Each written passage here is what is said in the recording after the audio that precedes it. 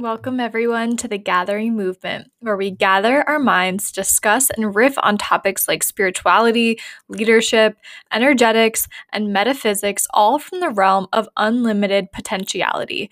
It is really my greatest hope for all who listen to this show that you leave here being reminded of what is possible for you.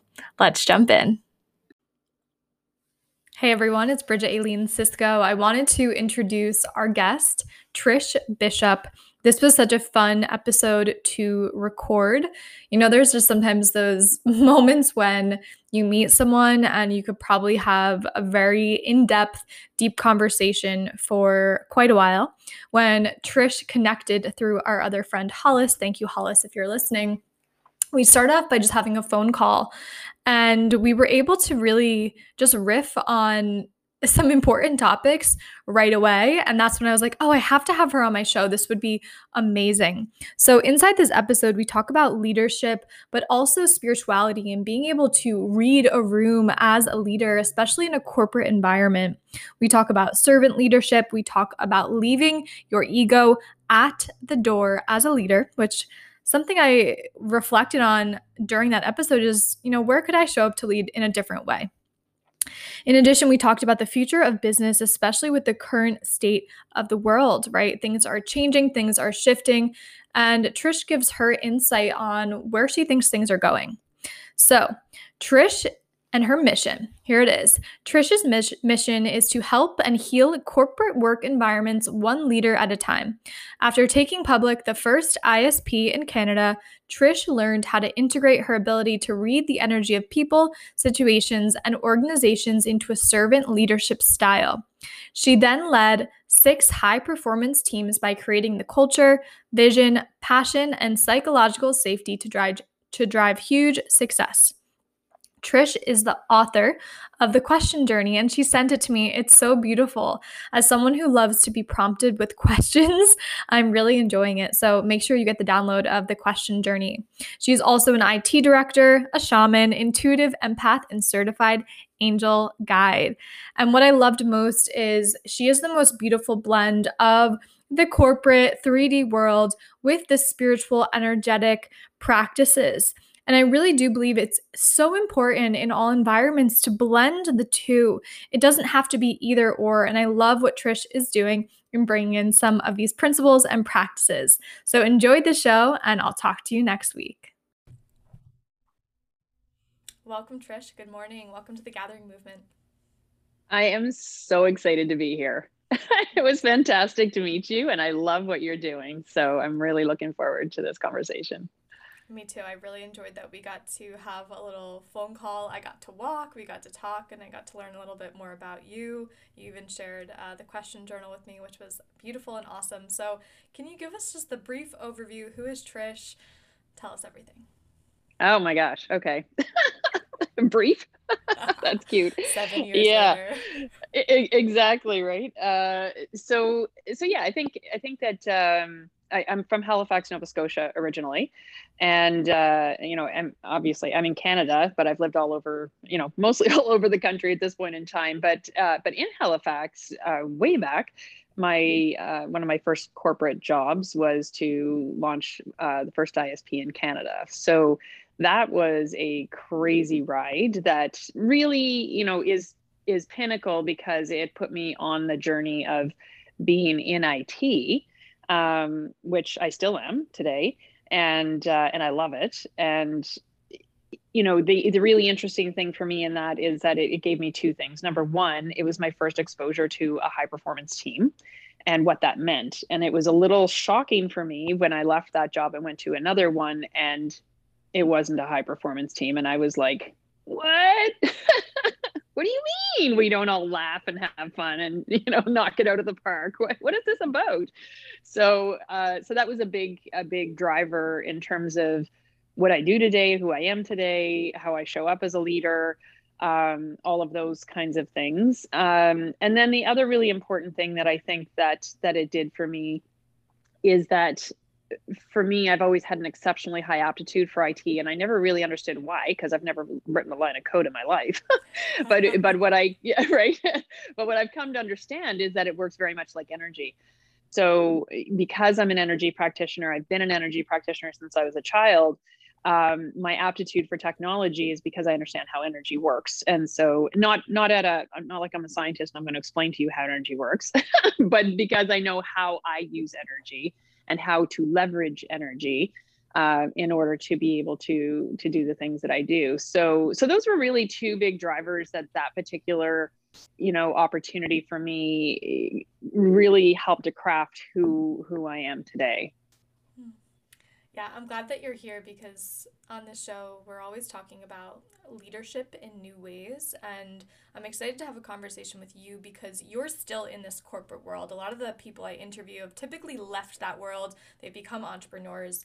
But I do believe that there's still this necessary bridge between the spiritual and the corporate spaces. So, what are you seeing in those spaces now, especially that you've been able to bring in more of this energy work to these teams and to these communities? Are people receptive to this work?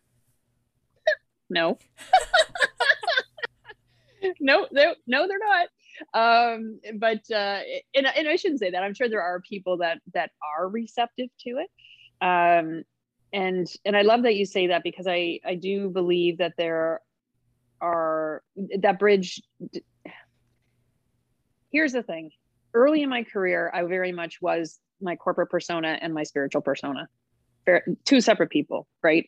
And at one point in time in my career, I remember working with actually a woman who was a VP at Microsoft, and we were doing interviews for some team members for an initiative that I was going to be leading, and she just was who she was. Like, so, on the phone, she'd be all professional, and then we get off the phone and she would be herself without apology. And I was like, why am I, trying to be two different people here? This makes no sense. So she was a really, I don't even know that she knows this, but she was a really big trigger for me to say, now, while I've always used energy in my career, always, like I've been using my intuition, probably 90% of my day is driven by intuition for my entire career. Um, Other people didn't know this, right? So I knew it. I knew what I was doing, although I learned over time even more how to hone that capability. But it's not like it's something that I shared, right? And there was also an element of being careful of language, right? Because there's certain language that we use in the spiritual world or in our spiritual life that that some people just don't get. And what I realized was that as I started to introduce that language after this experience with my friend from Microsoft, when I started to introduce that language, I would drop it right in conversations. And what would happen is that those people who resonated with it would all of a sudden want more. And then what would happen is the people who didn't get it, it's literally, like I said, milk. Like it just didn't matter, right? So I was like, so I started to drop more and then drop more and drop more. And now, as I lead my leadership team, and my team as a whole, I'm very open about how we are using energy to create momentum, how we are, trusting our intuition to understand where we should be focusing on people within our team, or projects or whatever else. And I'm very, very open about how we do this. And they're extremely receptive to it and are starting to learn to master these skills as well. And what we see is not only that we are hitting and exceeding our key performance indicators, but that we are hitting and exceeding our surveys in employee, how are the employees feel when they're at work as part of that team. Those numbers are also off the charts. So, we're seeing performance in all areas, not just in the monetary aspect or the delivery aspect, but also in terms of employees feeling like they, the effectiveness of us as leaders. But, that employee engagement survey, those numbers are also off the charts. So what you have is happy employees who, of course, are going to deliver because they're happy employees. And the driver behind this is 100% around how to understand how to interpret the energetic information that is guiding us and how to step up and be good leaders as well as using energy to create that positive capability and momentum and energy within the team so that people love to come to work every day. This is cool. I want to come back to this, and I have all these thoughts as you're talking. You said that this always just came naturally to you, using energy, being quite sensitive, being intuitive. What was your upbringing like, and did that was that seed planted early on? Was it nurtured by family, friends, parents, community? Where did this come from? I would say it was nurtured by trauma. So I think that very much, and many people that I do meet in business who are highly intuitive and who are open about it came from some form of traumatic childhood. Not everyone, but many of them do. And I think it's a function of it just hones that intuitive capability and that ability to read people.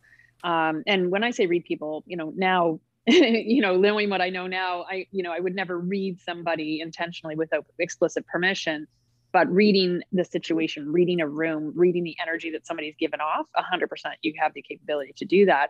And when you live through more of a traumatic experience as a child, I think that that it really hones that capability.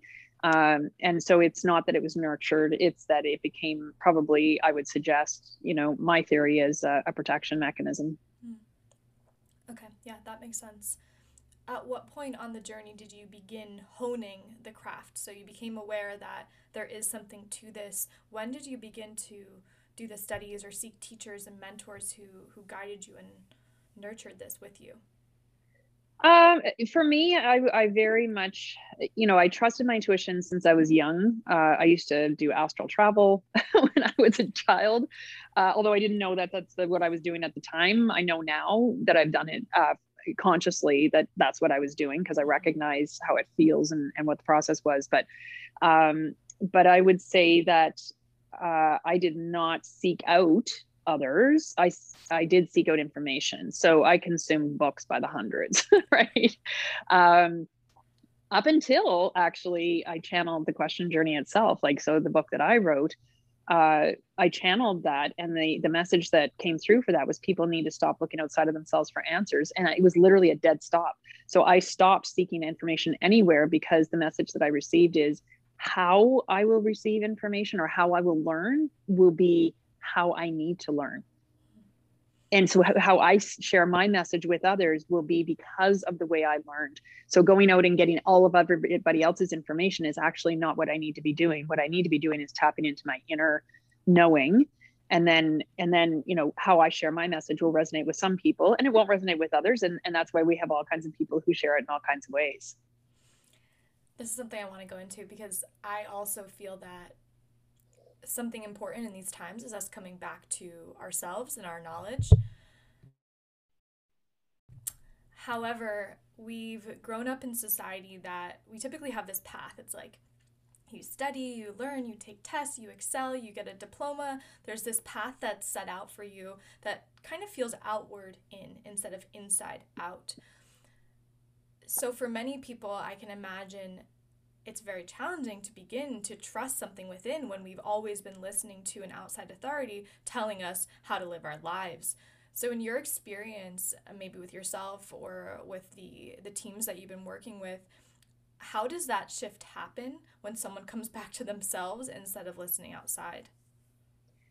I love that. And I love that that way you described it, right? That everything was kind of outside in versus inside out. And wow, can you imagine what the world would look like if we could shift that dynamic? Woohoo! I have high hopes. Right? That would be fantastic. Um, so, my whole leadership philosophy is premised on a quote that a dear friend of mine gave me when I, moved into my first director position, very young. And I was taken on a global team. And she said to me, Trish, you have an opportunity to show up as a different kind of leader. Because at that point in time, I want to be clear, like, I was like, basically, okay, strap on. And if you can hold on, great. And if you can't, see you later. Like, that was my leadership style. Right. So, and we were go, like, so she called me and she said, "You're taking on a new team. You have an opportunity. I want to share this quote with you." And the quote is from Dennis Waitley, and it says that true power comes from empowering others. And it was one of those, flick the light bulb moments, like, the switch just went on. And I was like, whoa, and everything shifted in that moment. And since then, I've actually, had the honor to lead 6 high performance teams in my career, which is, I didn't realize that it was that rare, to be honest with you, until I was doing an event with some CIOs. And I asked the group was about 50 CIOs. I said, who here has been part of, not even led, part of a high performance team? After I described what that was, and only one person put up their hand. And I was like, whoa, okay, we have something here. So when we go back to your question with regards to the outside, the inside out versus the outside in, this becomes important, because how I show up as a leader is that I embrace that true power comes from empowering others, but it's multi-layered. Like, there's so many nuances. Like, it sounds so simple on the surface, but when it comes down to the day-to-day application of that, it's very, very nuanced. And I keep bringing it up, even with, with my team of managers, for example, and I'll say, because they'll come to a realization based on a situation that's happened. And I'll say, you see how that, and they'll realize, yeah, there's another layer, right? So it's magic, right? So when people, what I do is, in my ability to empower others, I see their 10. Okay. So I see the full expression of who they could be if they were operating at their full potential. And then I just operate with them as if they are that 10. So I don't say, oh, could you bump it up a notch? I basically interact with them as if they're operating at their 10. So I don't let them know that I see them as anything, that they may not be at that 10 yet or whatever else. I just literally continue to work with them as if they are. When I see opportunities where they could, step more fully into that 10 than they are today, I make sure that they get that opportunity, and I do whatever I can to support them in that opportunity. So, and there's also, because there's a lot of people that also believe that this is all about, oh, you have to be nice and easy and, like airy fairy. No, like, the personal accountability is not a walk through the daisies. Say that one more time. Right? Personal accountability is no easy trek. So, there's a bit of tough love that comes with being a leader in that space, in holding people, to that 10 and wanting them to step into that 10. But when you see it, so this goes back to your question of what happens when they start to go inside out. It is the most beautiful thing I've ever seen. Like, it literally, my whole body just feels like I've just been given a gift to see them step into that 10. Right. Mm-hmm. So that's, I don't know what it feels like for them, because you know what? They don't know I'm doing this. Mm-hmm. So I haven't asked them. Right. I mean, I know they're excited. They show up every day. They love their work. The team is awesome. They all support each other. So I know they love that aspect of it. I don't know that they realize, and sometimes I will mention it. I'll say, "Hey, did you realize that you just totally knocked that out of the park?" Mm-hmm. And they'll kind of get excited about what they did. But in general, I can't say what it feels like for them, but I can absolutely say what it feels like for me, being a facilitator in that process to watch them step into their 10. I think this is a really good example of holding the vision and literally holding people to a certain frequency and a vibrational level, and seeing that that's possible for them. Because I believe when we hold that, we just have to rise to it, especially if someone has the strength and energetic capability to hold it for them. Yeah, I love the way you describe these things. I love the way you see it, because that's exactly what it is. And I mean, I wouldn't even articulated it that way, but when you say it, I'm like, yeah, that's exactly what I do, right? So, yeah, 100%. It's frequency. I love that, because it's not a bar. That's the thing, So it's not a bar that we're holding them to, right? We're holding them to their frequency of their 10. And when I say holding, I don't mean, oh, I expect you to be here. Right. It's to say, I see the magnificence of what you're capable of. Do you want to step in? I'm here to help you. right? Like, that's really what it's about. I love that how you describe that. That's awesome. Thanks. This is like exciting me because as you're talking, I'm kind of reflecting on my mentoring and coaching and how I typically work with people. And I've always seen it as I'm holding a level of high possibility that is theirs and only theirs. And Hmm. it's just about allowing that person to see that this is also possible for themselves. It's not about me doing it for them. It's about just kind of holding, hey, this is possible for you. Like, this is who you are, and I'll be there for you. It's also not about comparing, right? Right. So as you're saying that, that's the other piece that's really important to understand as a leader, is it's not a comparison activity, because everyone's 10 is different, right? So I literally see myself as a maestro, where I see each person's 10 and I bring those together in a way that can create magic. And that's my job, right? Literally, I see that as being my job more so than anything else, is to say, okay, who has that gift, who maybe not as strong over in this area, who can we get to support that, and how do we pull all the pieces on the board. And this is why when I say tapping into the energy of the team, I can feel when the flute section isn't quite, it is kind of like struggling a little bit, so I need to pay some attention over there. Do you know what I mean? So Mm-hmm. so I really do see it like a maestro, but that comparison piece is really important, because um you know I'm a high performer, right? Like, I have a whole program called How to Be a Rock Star. So I'm a high performer. I don't want anybody feeling like they have to perform at my level, because that's ridiculous, right? Like, the reality is, if we had a whole bunch of Trishas running around, somebody would lose their mind because that's annoying. Let's be real. Yeah, and I love that we talked about this a little bit when we were on a call. It's like the beauty of a team is everyone's different, and everyone has a different capability and zone of genius and gift, and it's the ability to bring it all together that creates this like orchestra. And I love the vision of you being the maestro. Like, I can just see it. You're like holding, you're just seeing it all so beautifully. So thank you, thank you. Yeah. No, thank you. I'm loving this conversation. This is awesome. So in college, my minor was organizational leadership, and I remember specifically taking a course on the different types of leadership. And it's funny because as I was reading your bio, you like to focus on servant leadership, and that's the one that stuck out to me. No coincidence that we're here having this conversation now. So I'd love to hear, in your opinion, what does servant leadership mean, and why is it important? Yeah, it's for me, it's about,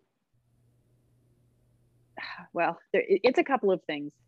The first piece is that in order to be a servant leader, I need to be willing to get down on my knees and be in service to every person on my team. That means no ego, right? So that's the biggest piece of it, is that there can't be an ego in this. Um, I need to care more about my team and their success than I do about my own, right? Because when that happens, then I am truly holding them to their 10, and not holding them to their 10 as long as it's not at the expense of mine, right?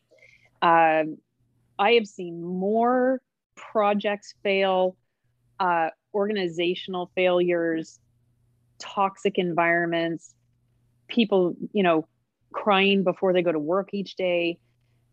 That is a result of nothing more than a leader's ego. It's alarming how detrimental ego is to leadership.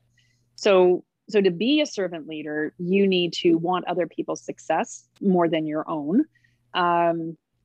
And that shows up in many ways, right? So again, it's not about, because I'm going to tell you, lots of people would, who have worked with me, no matter that they love me and they come work with me again, they're going to tell you I'm a bit of a hard ass sometimes, right? This isn't, oh, you get a free pass because I'm a servant leader and that makes me easy, that you're not going to have to perform. That's not what it means. It means my job's actually harder, because I need to find all of the ways and means to get you to step into your 10, right? So it's actually more work. Me just telling you what to do, that's easy. Me getting you to want to do it and want to do it to the best of your capability, that's the work. And that's why being a servant leader is actually, it is, many people are not resonating with that term, because I think that they're averse to the idea of servant, right? And so they're using different language or whatever else. I don't really care what you call it. To me, the servant leadership servant is the word we should be thinking of, because I am in service to my team.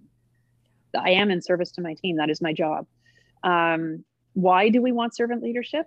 Because when you show up and people genuinely want, people genuinely sense that you want them to be successful, and they sense that you are truly there to support them, and they know to their bones that you will have their back, they will give you everything, every single time.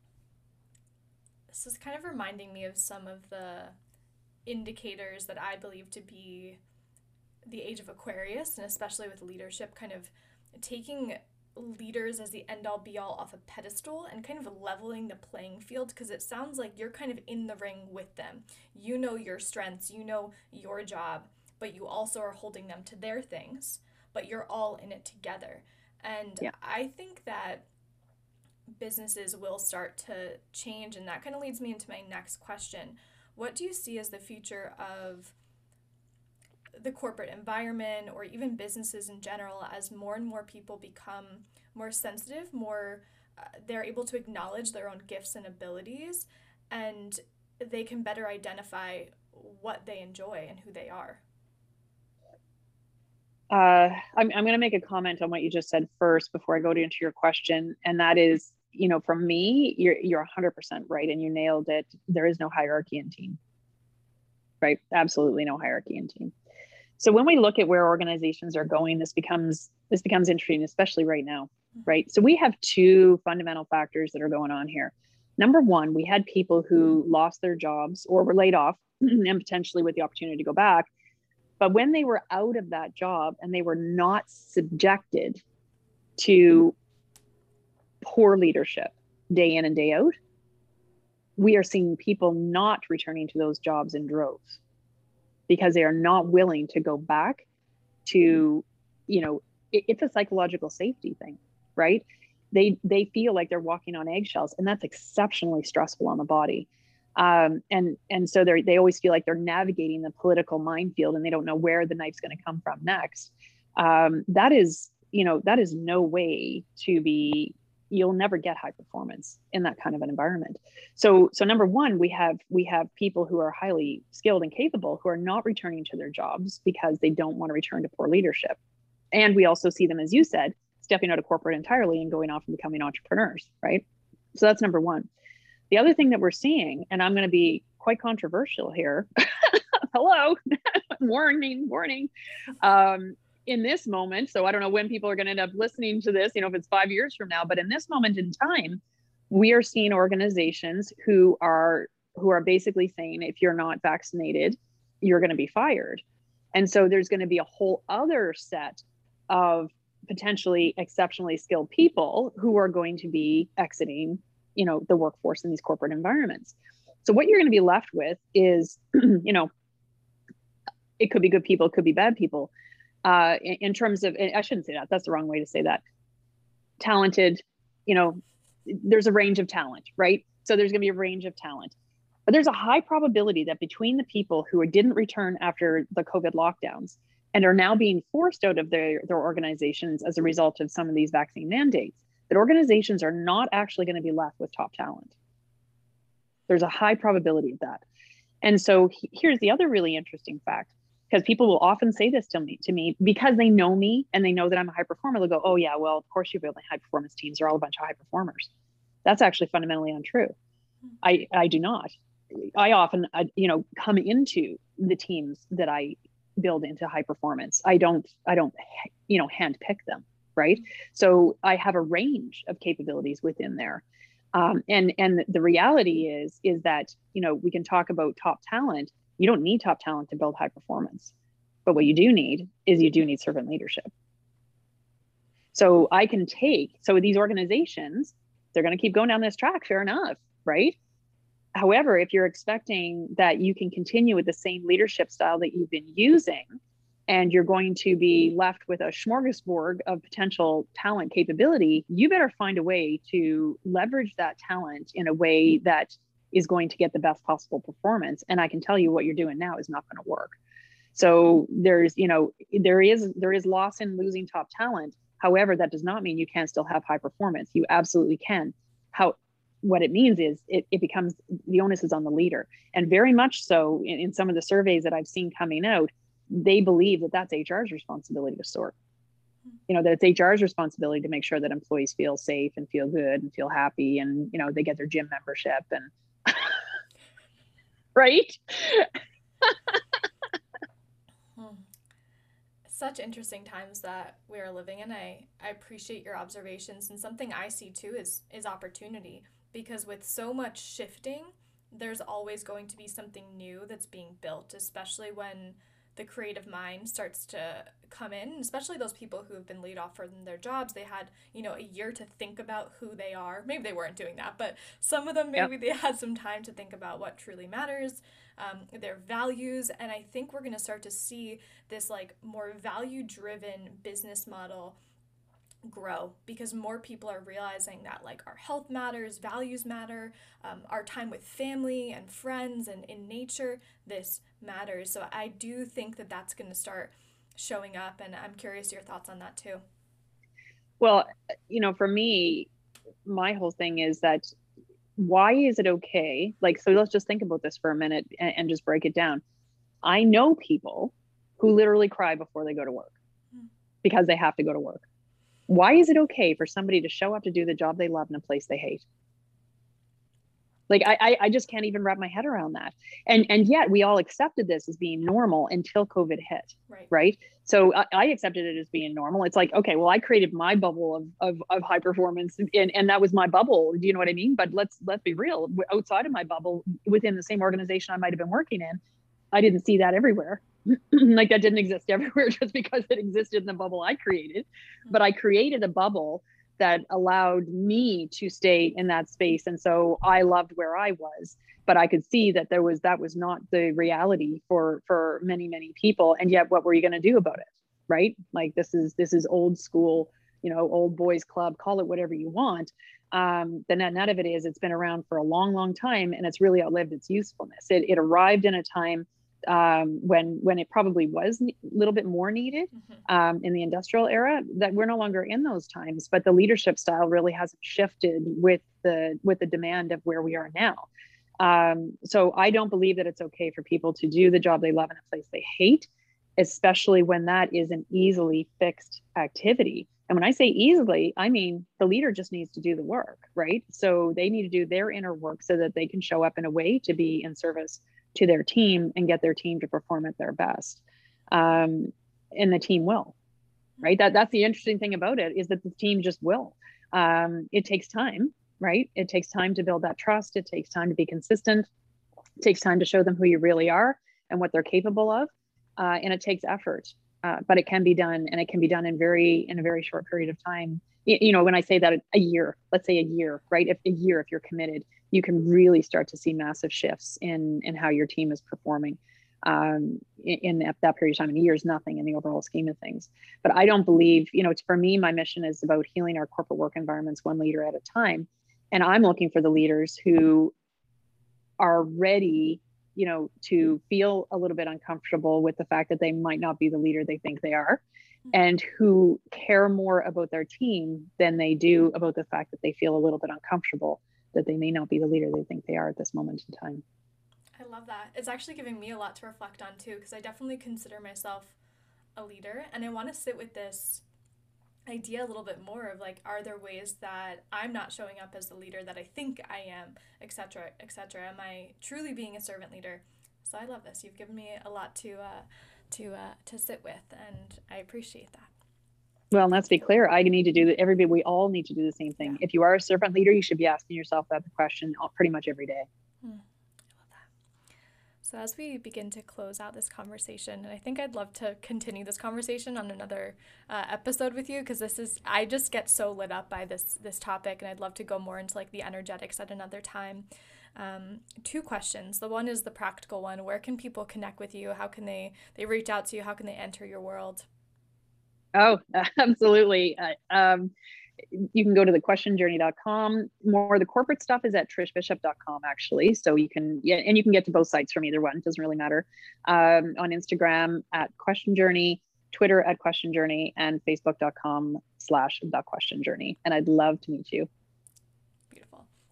The second one, it's more of my visionary question. So, what would the world look like if more corporate leaders adopted this servant model of leadership and more employees or teams felt more fulfilled in work?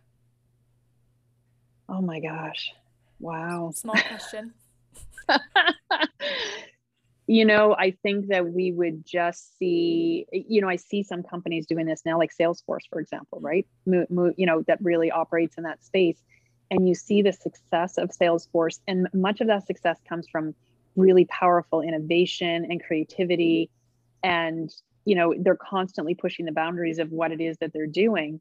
And the reality is that is a function of employees who feel safe, who feel supported, who are working under, I don't know if it's all truly servant leadership, but I know their CEO definitely operates from that space.